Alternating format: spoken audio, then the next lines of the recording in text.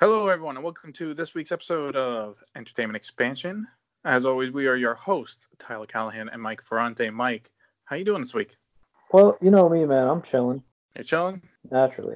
Nice. All right, so continuing from our last week's talk about Marvel, we're doing another Marvel episode because, as it turns out, there was a Marvel movie that came out this month.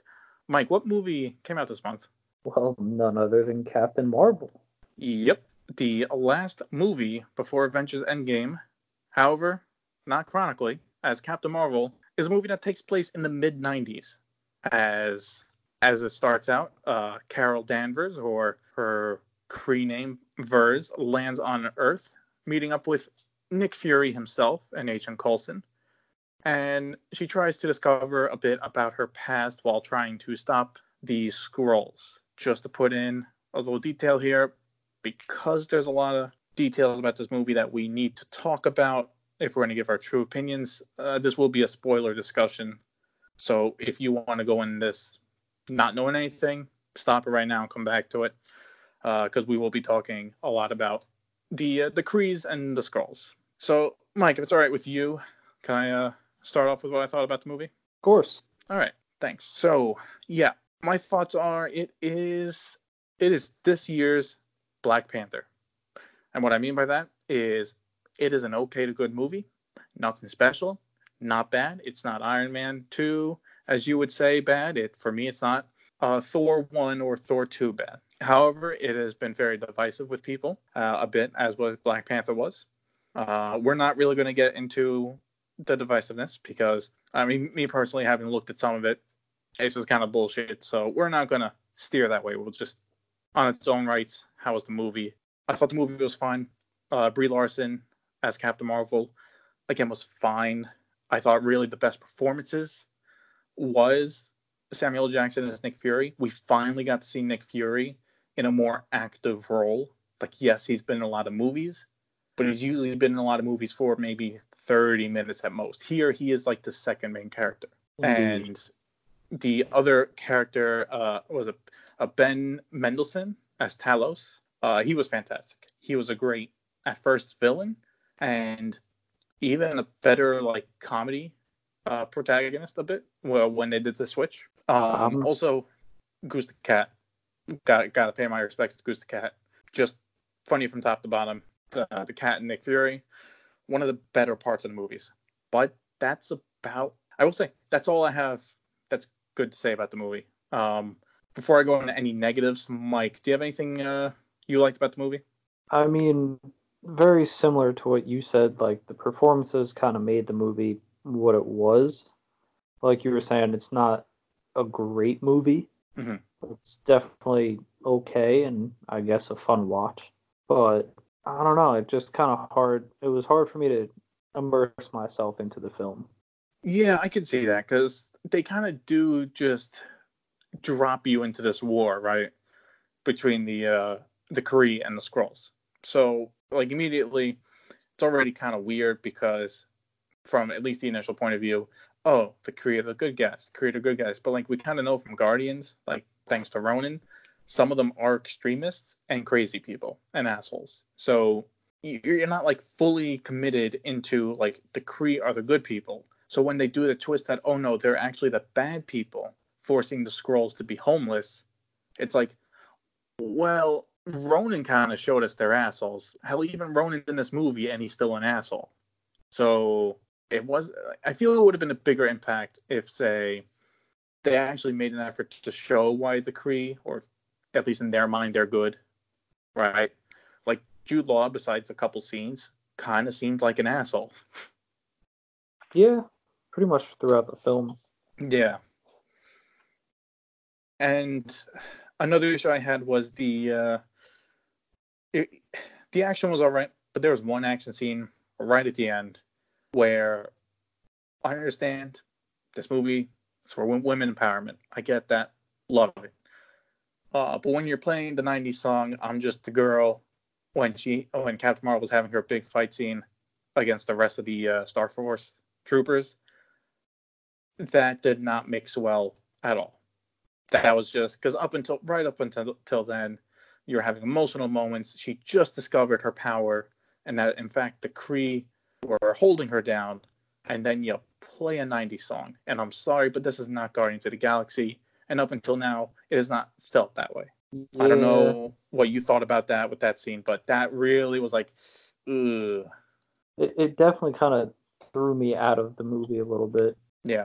But again, overall, the movie's fine. I feel the movie might be better.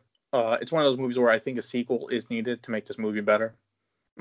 If they actually do a sequel for this, I think obviously it would be her continuing to stop the war between these two races. Because if I remember correctly, in Guardians 1, the reason Ronan started attacking people and going crazy is because the Kree was forced to sign a peace treaty and, and end the war and all that. If that is the same war with the Skrulls, I'm not sure. Then obviously something has to happen, probably by Captain Marvel, where they get to that point. So that would be something interesting to see.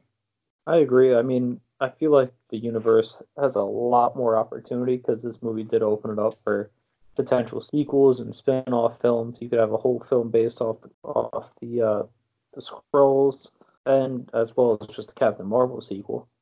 Yeah. Now they can easily do a trilogy of Captain Marvel movies if, because second one could be about the war, and then third one could be like ending the war.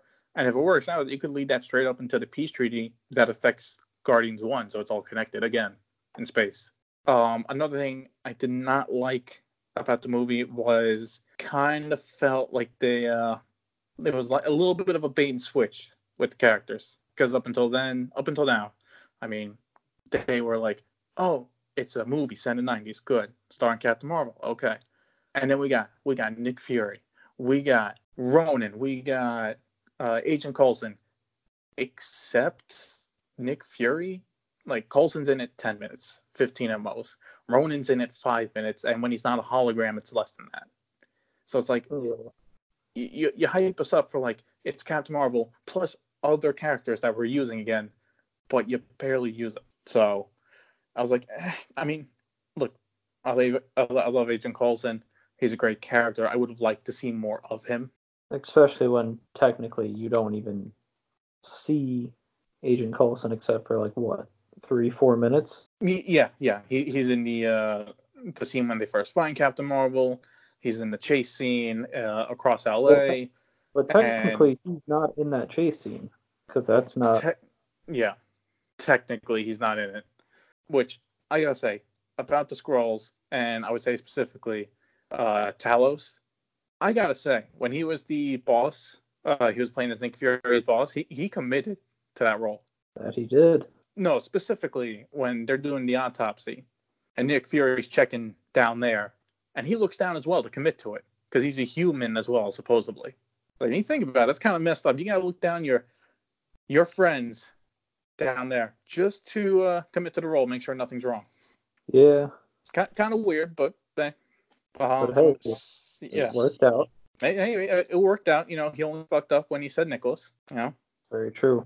No one calls him Nicholas. Look, when his mother says Fury, everyone says Fury. That's right. But actually, another person did call him Nick. Was it Pierce? Yes, it was.